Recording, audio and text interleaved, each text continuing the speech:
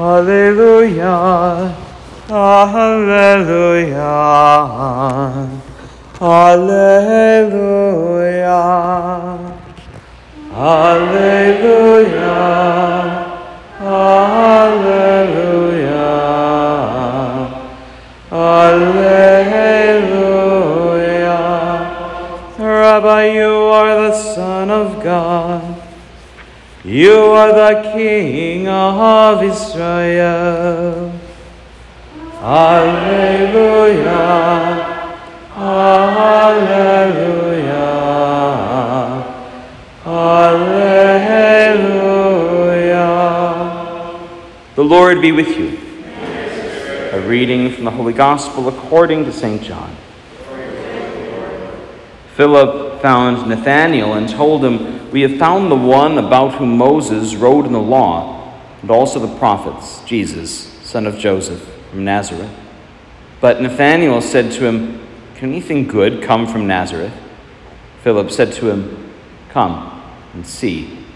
Jesus saw Nathanael coming toward him and said of him, "Here is a true child of Israel.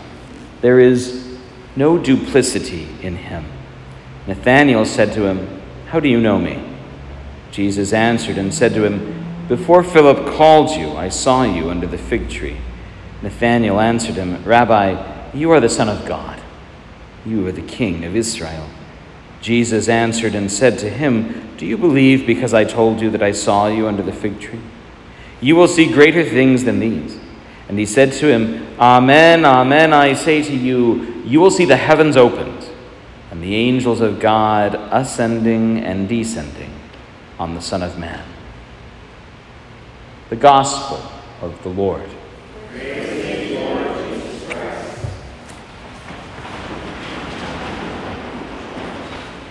Names are significant both in the Scripture and in tradition. Nathanael, the reason we're reading the Gospel of Nathanael on St. Bart's Day, they call it Bartimus in England, which is something I like a lot, is because they are presumptively the same person. Now, you might go to yourself, "Oh, well, like John and Juan, I get. Nathanael and Bartholomew seems a little harder." That's a fair question. So Bartholomew is the son of Ptolemy, right? That's the bar bit. So it's a last name, or what we would think of as a last name, right? It's the appellation that attaches to your dad. Nathanael is a first name, and there's a Nathanael and John, and no Bartholomew, and there are Bartholomews in the other three, and no Nathaniels. So do the math. It's more than that. There's a great weight of the tradition that identifies these two together. More than those names, though, there's another name play kind of in the background to this passage that I think is more important for us. At the end, when Jesus affirms him, he says, "Amen, amen, I say to you, you will see the heavens opened and the angels of God ascending and descending on the Son of Man." Now that should sound familiar. That's exactly the language that was used for Jacob and the ladder, the angels of God ascending and descending. Jacob, of course, was also a guy with two names who seemed unrelated, so it probably fits. That's not the point, though. The point here is this. The Lord praises Nathanael, Bartholomew, what's his name, for his guilelessness. And this is something I think we Midwesterners really need to take to heart. I know that I do. I had a priest friend who was talking about this just the other day. He said, "Did you ever get yelled at when you were in Rome for not fighting enough?" And I knew immediately exactly what he was talking about. So, when we ask people for their opinions, at least we Iowans, when we first ask someone what they think about something, there's like a first level, would you affirm whatever I just said to you? And then if it seems not to be working, then we might scratch a little bit deeper, right? And then sometimes you have to actually just tell people, no, what you really think, not what you think I want to hear, right? There's a guile that's tangled up in there. It's not a conscious attempt to deceive, but it's a kind of misunderstanding of communication. Now, not every question ever asked requires an immediate and factual answer. Human beings aren't just like thinking machines, right?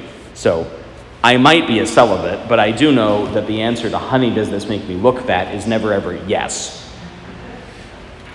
But in some ways, the charitable wife never asks her husband the question, because it's never going to put him in that position. She might say, how does this look? A more open-ended question. Or this one or this one. Those are reasonable questions. But don't ever put someone in a position where they're going to have to choose between lying to you or just like causing a fight. Instead, ask them what they really think. Now, listen again to Jesus and Bartholomew or Nathaniel or what's his name. Can anything good come from Nazareth? He by temperament does not hold back. Philip said to him, come and see. Jesus saw Nathanael coming and said of him, here is a true child of Israel. There is no duplicity in him. And Nathanael said to him, how do you know me? He didn't say it because he thought they'd met in the market and was confused about a business transaction. He said it because he recognized that what Jesus was saying was true. And precisely because that specific line was true, he could say nothing but, how do you know me? And then, when Jesus tells him something that nobody else could know, well, he can only draw one conclusion. You are the King of Israel. You know who I think most of us struggle most with in terms of our guile? The person that we have the hardest time genuinely speaking our mind to because we're really, really afraid that they're going to be offended? Him. We hedge our bets in our prayer. We don't ever say quite exactly what we're thinking because we're not quite sure he can handle it, or maybe worse, we're not quite sure we can live in a relationship that open. After all, if I'm that honest with God about how I feel about him right now, what might he say about me? If we can't be that kind of honest with God, then we can't hope to do what we try and do here every night.